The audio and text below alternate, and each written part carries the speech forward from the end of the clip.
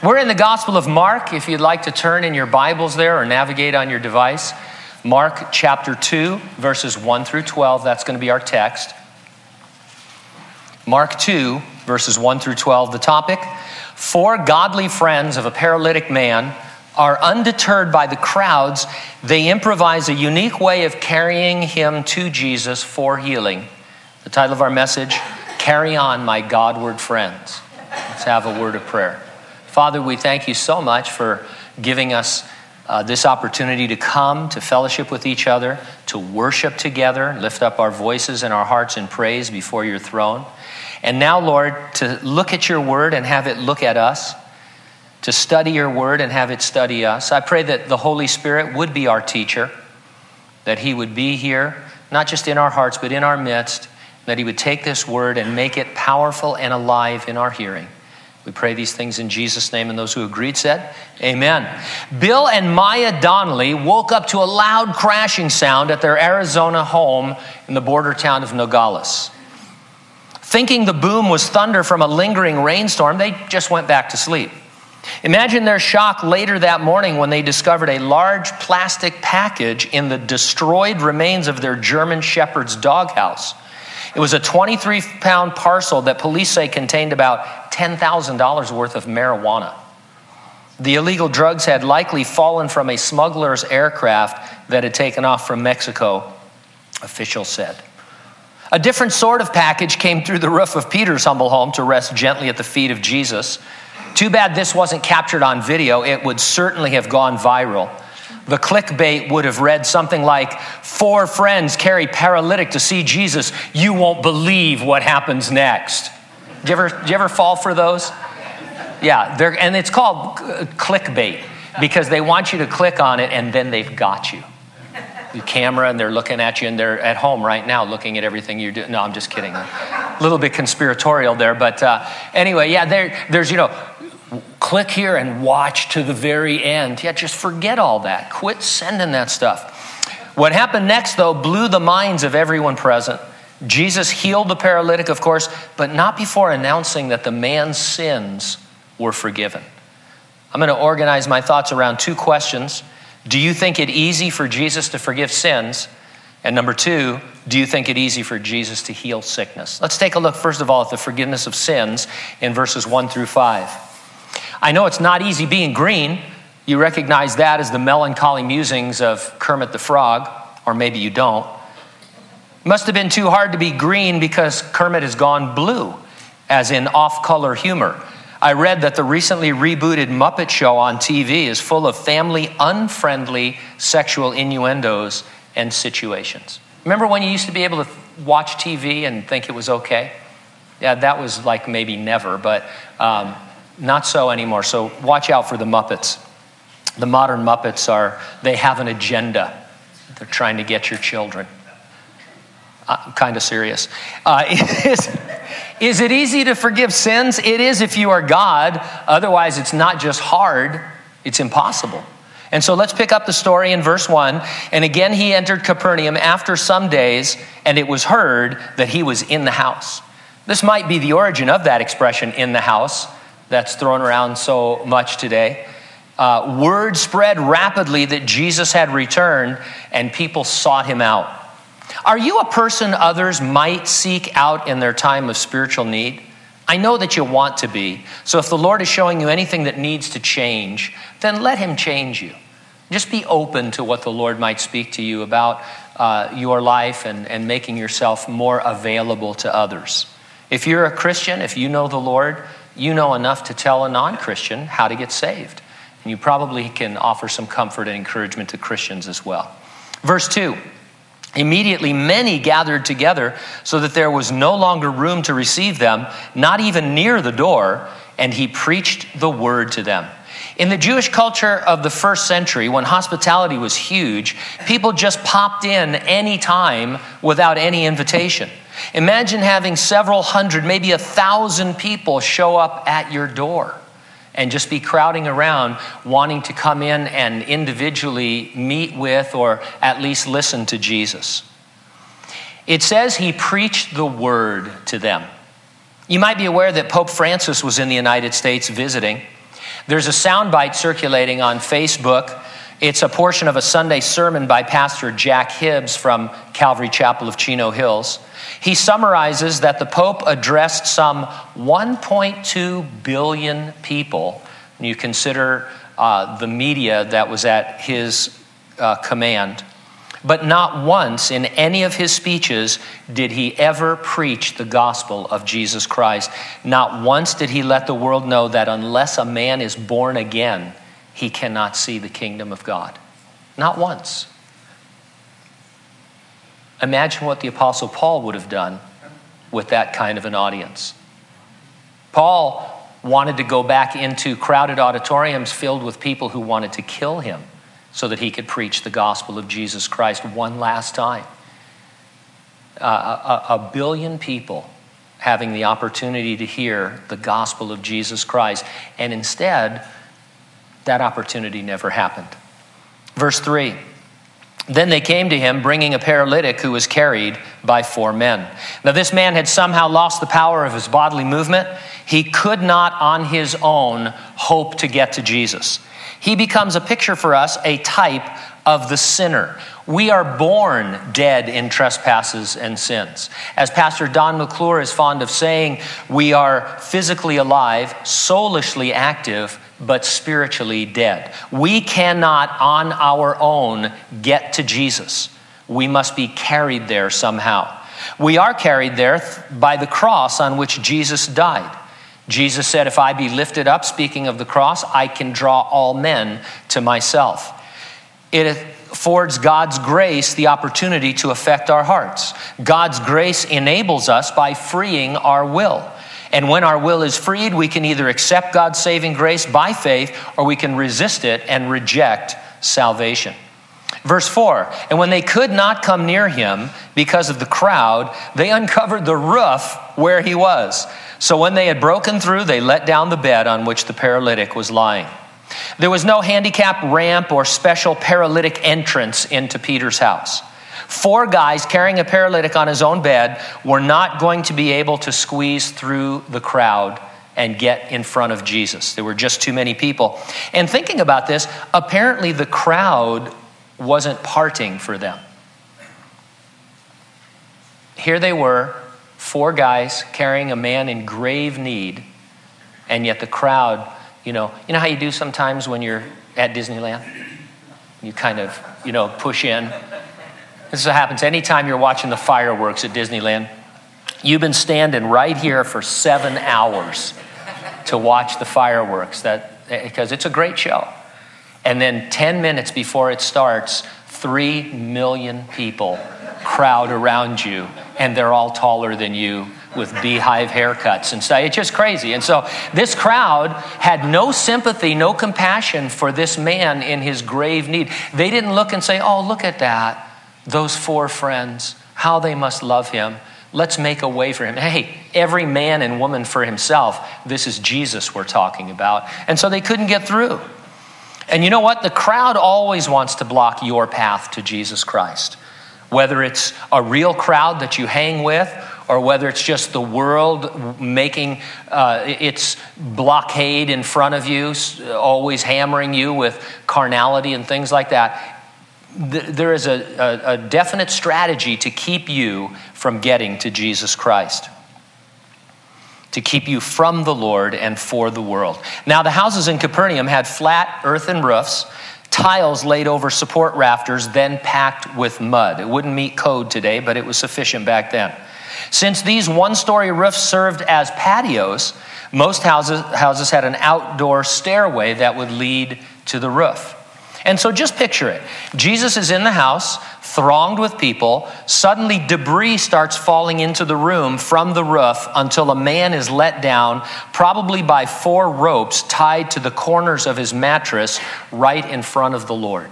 And so each one of them has got a corner, a little bit more on yours, a little to the right, and they let him down. The Lord must have been so excited. Just imagine if you're Jesus and this is going on, and you're thinking, man, Peter's going to be bummed. But check this out. This is real faith. And so it says in verse 5, when Jesus saw their faith, he said to the paralytic, "Son, your sins are forgiven you." This man was carried along to Jesus when he could do nothing for himself. Jesus commends his faith and the faith of his friends.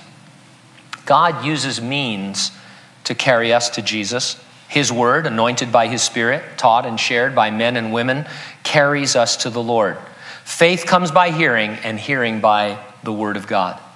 Now, throughout this chapter, mention is made of Jesus seeing the thoughts and the motives of hearts. When he said, "Your sins are forgiven you," he was responding to the thoughts and motives of this man's heart. I believe this man came to Jesus by faith, seeking the forgiveness of sins and not just a physical healing. Where is that in the text? Well, first of all, it's implied in the verb tense, which is, your sins are right here, right now, being forgiven. Jesus wasn't saying that, hey, when I die on the cross, I will forgive sins, and if you believe that, you can be saved later on. Jesus said, no, your sins are forgiven right now. And that tells me that he was seeking forgiveness because forgiveness of sin is never automatic. It's not unconditional. Jesus is the Savior of all men, but not everyone is forgiven. Only those who come to Jesus by faith, believing God to save them. And so for Jesus to say to him, "Son, your sins right now are forgiven," is a response to him seeking that forgiveness. This word forgive obviously means to wipe the slate clean, to pardon, to cancel a debt. When we wrong someone, we seek their forgiveness in order for the relationship to be restored. Forgiveness is not granted because a person deserves to be forgiven. No one ever deserves to be forgiven. The need for forgiveness implies there was an offense, a genuine offense against another person. Forgiveness becomes an act of love and mercy and grace. It's a decision to not hold something against another person despite what they have done to you. And so let me reiterate what I said earlier. We are spiritual paralytics, incapable of getting to Jesus. God must take the initiative, and he has. He sent Jesus, who came of his own volition, to die on the cross, to pay our debt of sin in full, and thereby offer us forgiveness. God's grace issues from the cross where Jesus is lifted up, drawing all men to himself. When you believe that Jesus is your Savior, that your sins are forgiven because of him, then he exchanges his righteousness for your sin and you are saved.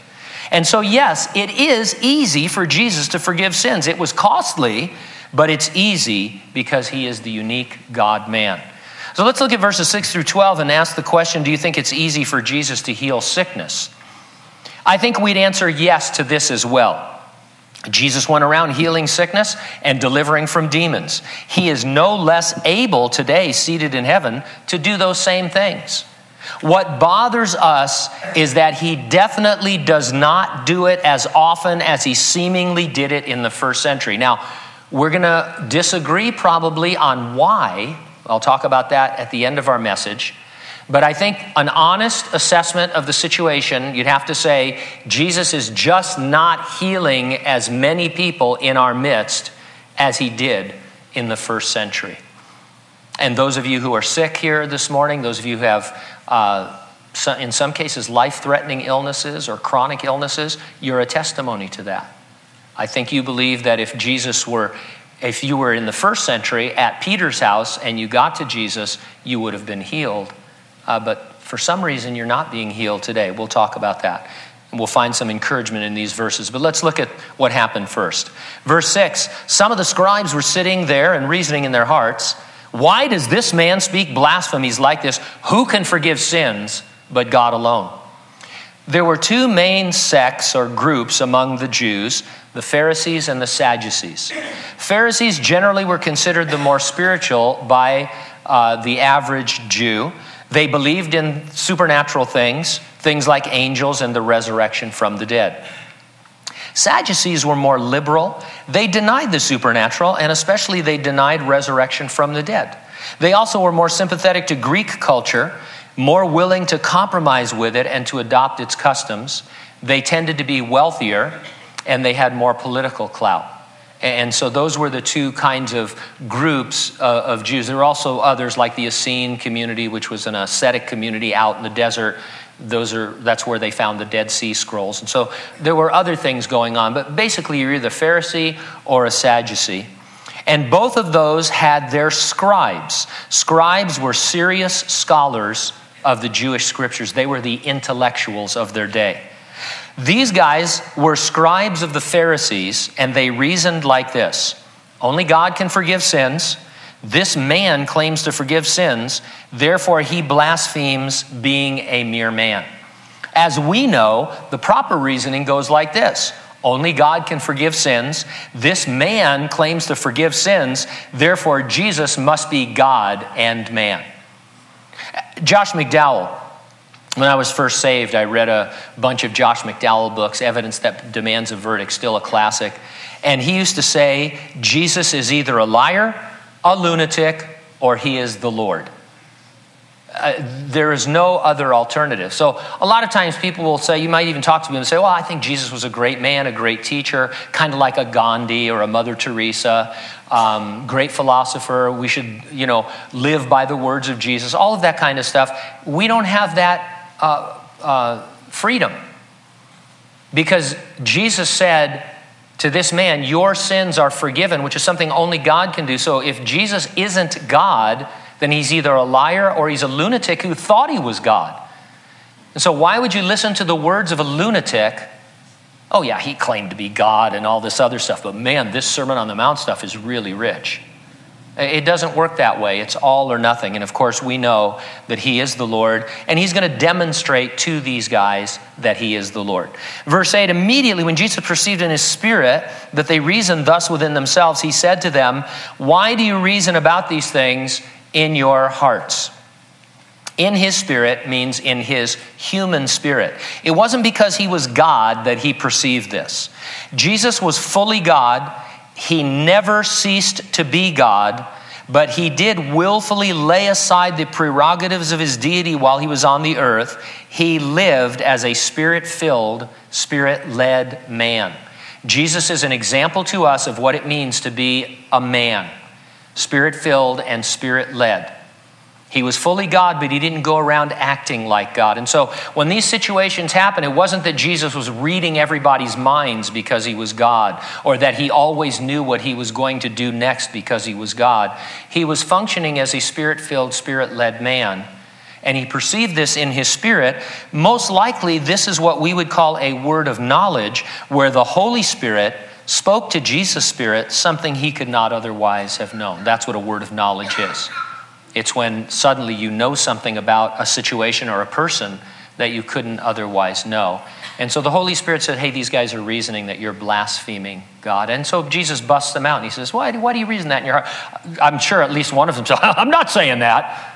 I was thinking about dinner. Yeah, that's it. I was thinking about what I'm eating for dinner. And so Jesus is busting these guys with the help of the Holy Spirit. Verse 9, which is easier, to say to the paralytic, your sins are forgiven you, or to say, arise, take up your bed, and walk? Now, they're both pretty hard things that I couldn't say and they couldn't say. But the scribes were denying Jesus' authority to forgive sins, thinking he was a mere man. And so he was going to show them he was not a mere man. And in the very next verse, he's going to call himself the Son of Man, which is very significant. Son of Man is Jesus' favorite title for himself. Most scholars trace it back to the book of Daniel, where the promised Messiah of Israel is called the Son of Man. The scribes knew from reading their scriptures that when the Messiah came, he would perform an incredible amount of miraculous works, like healing paralytics. Jesus was letting them in on the fact that their promised Messiah, the Son of Man, was not a mere man, but he was God come in human flesh. And so in verse 10, he says, that you may know that the Son of Man has power on earth to forgive sins. He turns and he says to the paralytic, I say to you, arise, take up your bed, and go to your house. Everything rested on this. Either the paralytic would be healed and Jesus demonstrated to be the Messiah, or the man would remain paralyzed and Jesus' ministry would end right there in his being stoned to death for blasphemy, or at least deserving a stoning. This is one of those moments, I think, when it got extremely quiet.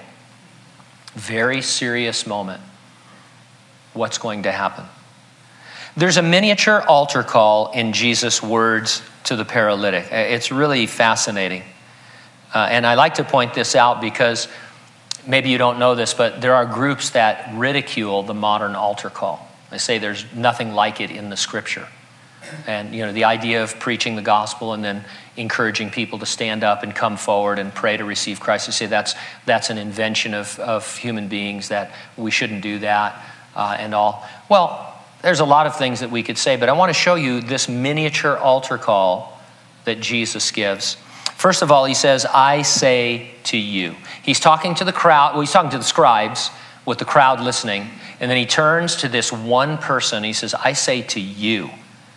This is going to be him speaking directly and personally to him about his sin and the forgiveness of his sin that was only possible at the cross.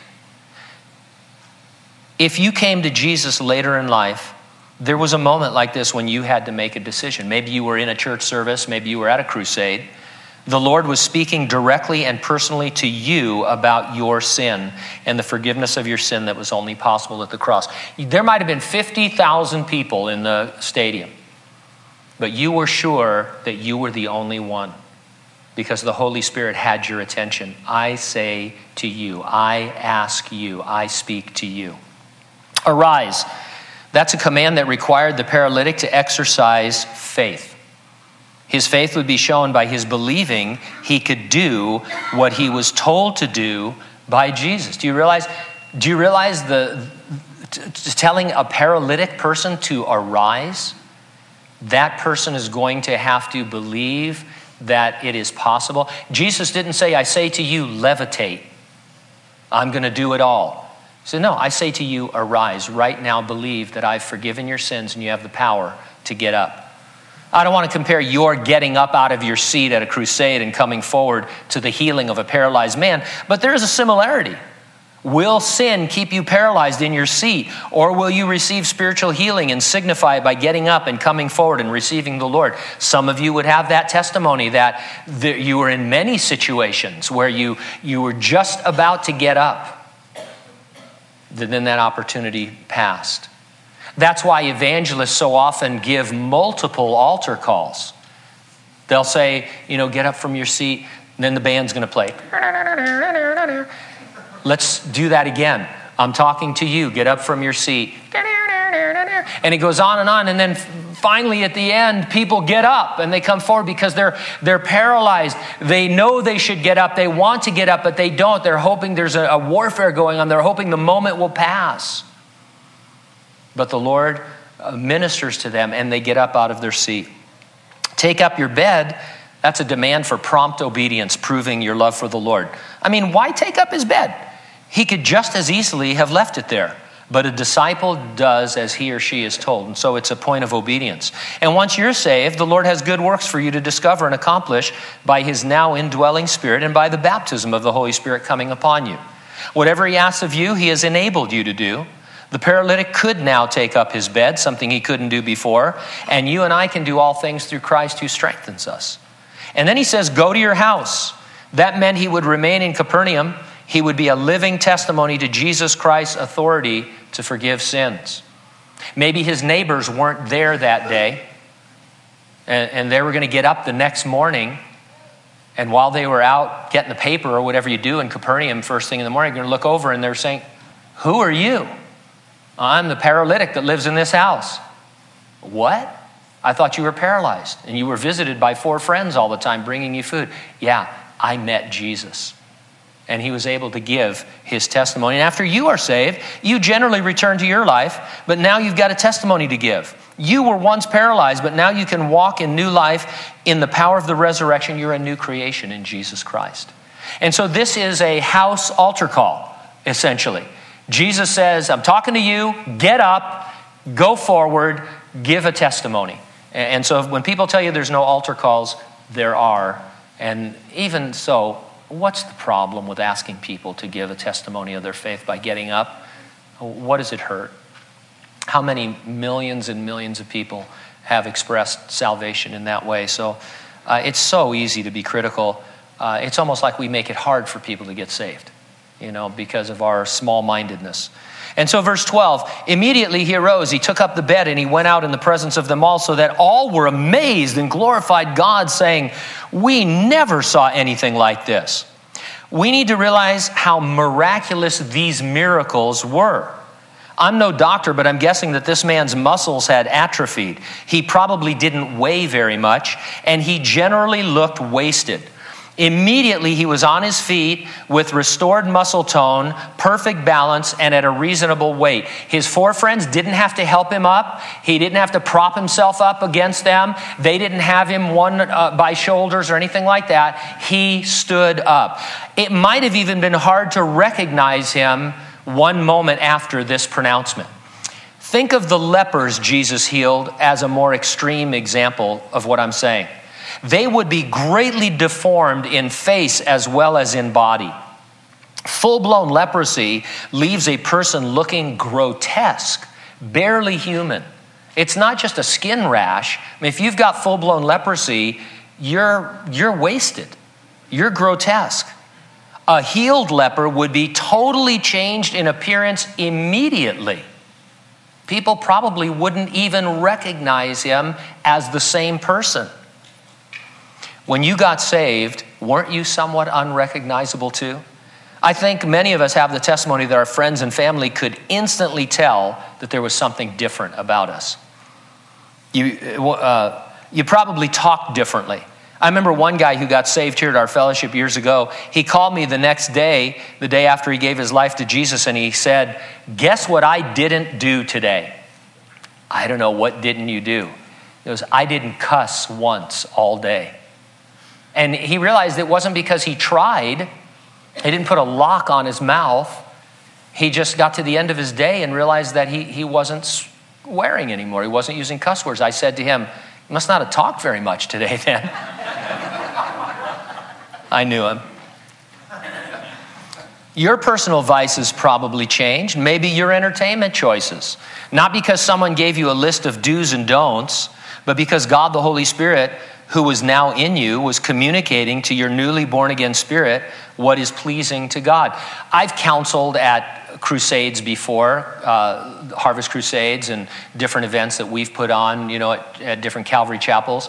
And after we minister to people and give them, tell them what they should be doing, we don't give them a list of do's. Now don't cuss and get rid of all your Metallica albums and, don't watch ABC, don't watch The Muppet Show, that kind of, you don't do that because the Holy Spirit does that. Their life just changes because now he is dwelling within them, and they all of a sudden realize, wow, I'm not cussing anymore. I'm not drinking anymore. I'm not doing some of the things I used to do before that were vices and that, and all of that kind of a thing.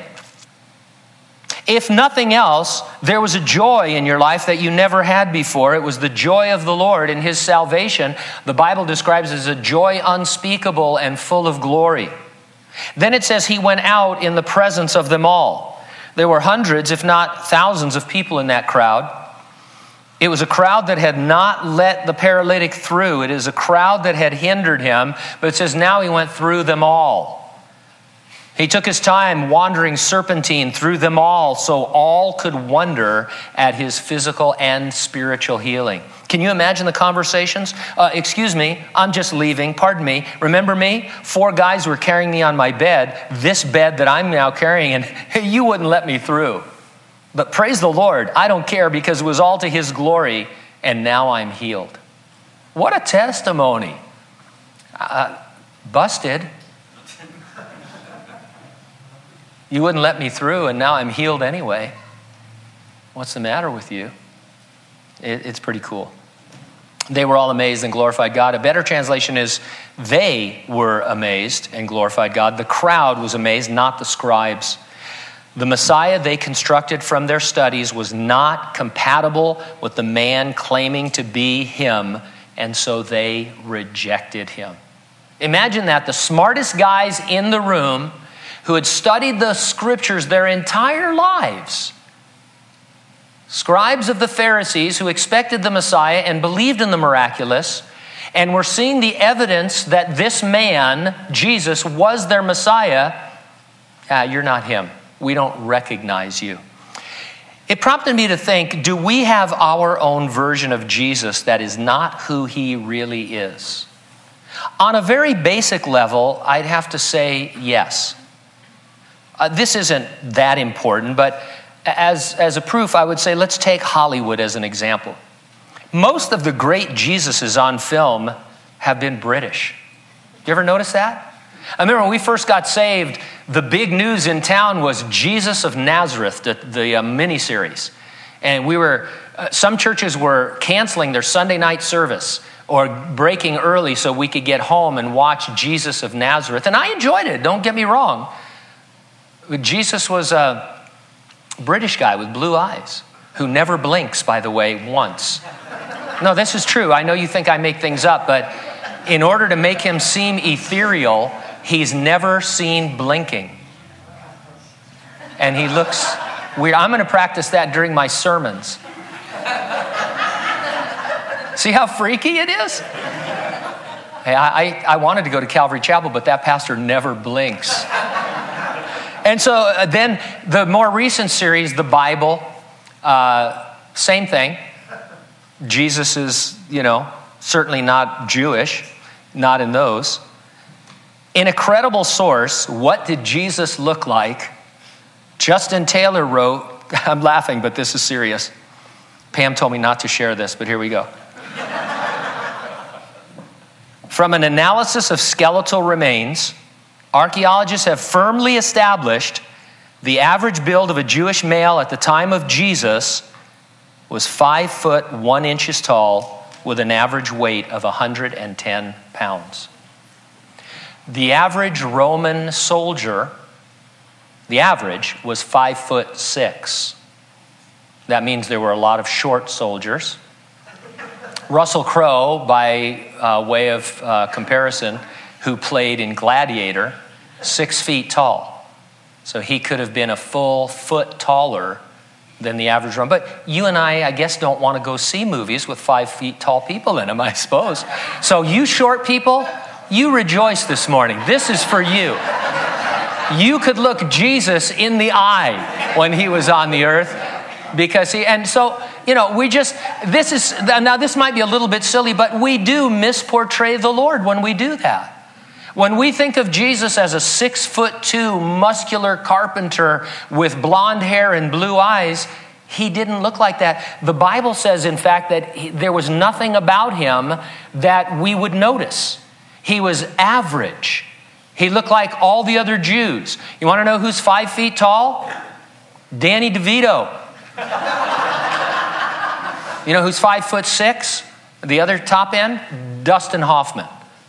And so those are the guys that should be playing Jesus in these specials, but I don't think anybody would watch.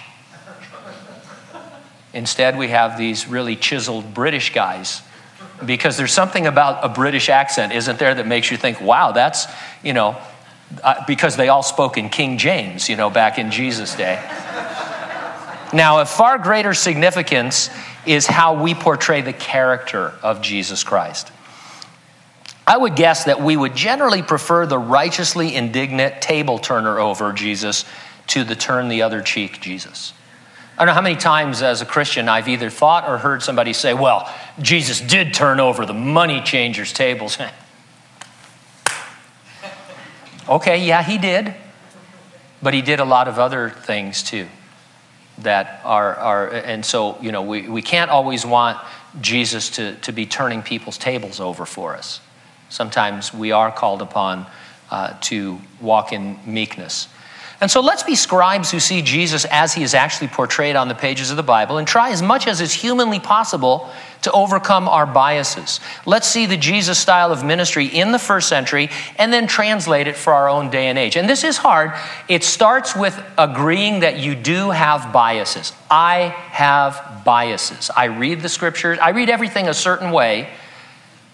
whether it's by nature or nurture, and we need to really be able to step back and think, okay, what is really being said? What does that really look like? Kind of like this morning, what did this really look like for a 5'3" Jesus to be doing these things, not a 6 foot tall Jesus?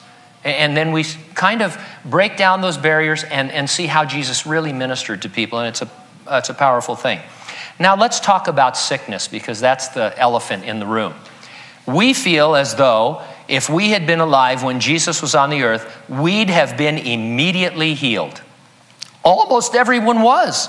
Not everyone, but so many people were healed or delivered from demons that John, at the end of his gospel, said that if they all were recorded, the world could not contain the books that would need to be written. Now that Jesus is in heaven, you'd think healings would be easier and more abundant.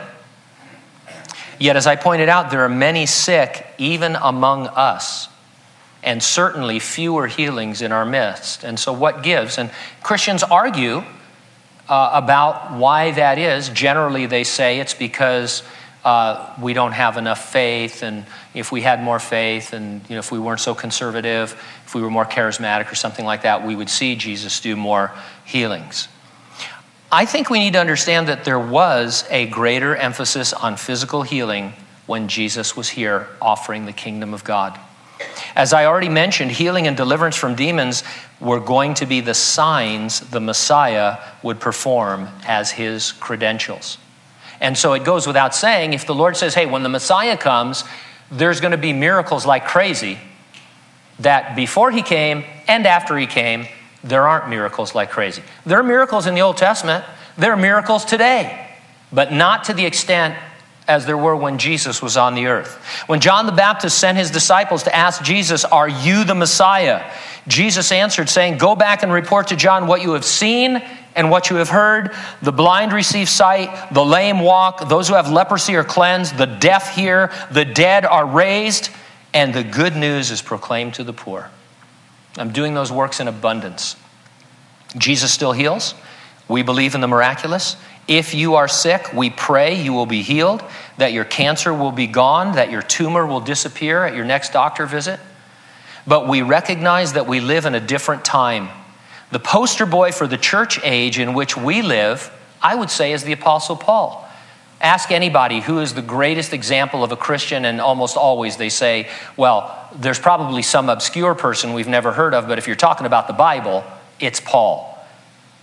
Paul, gifted to heal others on certain occasions, but at the very beginning of his walk with the Lord, when God was saying, Paul, this is what the Christian life is going to be like, he didn't say, these are how many people you will heal. He said, this is how much suffering you will have. He gave this record of his sufferings in 2 Corinthians. Paul says, I have far more extensive and abundant labors, with far more imprisonments. I was beaten with countless stripes, and frequently at the point of death. 5 times I received from the hands of the Jews 40 lashes but one. 3 times I've been beaten with rods. Once I was stoned. 3 times I've been aboard a ship, wrecked at sea. A whole night and day I have spent adrift on the deep. Many times on journeys exposed to perils from rivers, perils from bandits, perils from my own nation, perils from the Gentiles, perils in the city, perils in the desert places, perils in the sea, perils from those posing as believers. I've been in toil and hardship, watching often through sleepless nights, in hunger and thirst, frequently driven to fasting by want, in cold and exposure and lack of clothing. On top of all that, Paul said, and lest I should be exalted above measure by the abundance of the revelations, a thorn in the flesh was given to me, a messenger of Satan to buffet me, lest I be exalted above measure. If you think that's just for Paul, Paul turns to us and makes these promises in the book of Romans. He says, who shall separate us from the love of Christ? Shall tribulation or distress or persecution, famine or nakedness or peril or sword? It is written, for your sake we are killed all day long. We are accounted as sheep for the slaughter. Yet in all these things we are more than conquerors through him who loved us. I am persuaded that neither death nor life, nor angels, nor principalities, nor powers, nor things present, nor things to come, nor height, nor depth, nor any other created thing shall be able to separate us from the love of God, which is in Christ Jesus. Dorothy said to Toto, I have a feeling we're not in Kansas anymore. Well, believer, I have a feeling we're not in the first century anymore. Signs and wonders still follow the preaching and teaching of God's word. The gifts of the Holy Spirit, all of them are still available to the church today. It's not from a lack of faith or unbelief or conservative teaching that most people go without healing. It isn't because we now have the completed Bible making the miraculous somehow unnecessary. It's because we live in a unique church age between Jesus Christ's two comings to establish the kingdom of God on the earth. And that age has its own characteristics that we just read about. In the meantime, his strength is being made perfect in our weakness. The Bible doesn't say his strength is made perfect in our healing. We can be healed. We sometimes are healed, but it says generally it's going to be made perfect in our weakness. It's a period of time when God has chosen the foolish things of the world to put to shame the wise, and God has chosen the weak things of the world to put to shame the things which are mighty. It's through our weakness that God is shown strong. It's contrary to our thinking.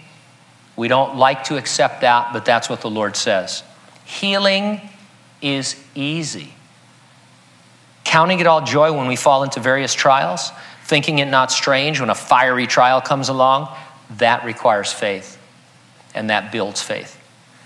You're familiar with the expression through the roof. It means something that has increased dramatically. Sales at In-N-Out have gone through the roof ever since they came here to Hanford, because I'm there almost every day. The four friends of the paralytic and the man himself, if you'll excuse me, had through the roof faith. Their faith went through the roof, literally and spiritually. Like, we're not going to stop until we get to Jesus.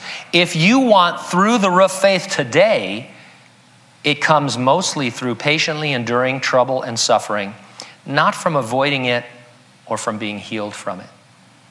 Patient endurance, looking for and hoping for the coming of the Lord.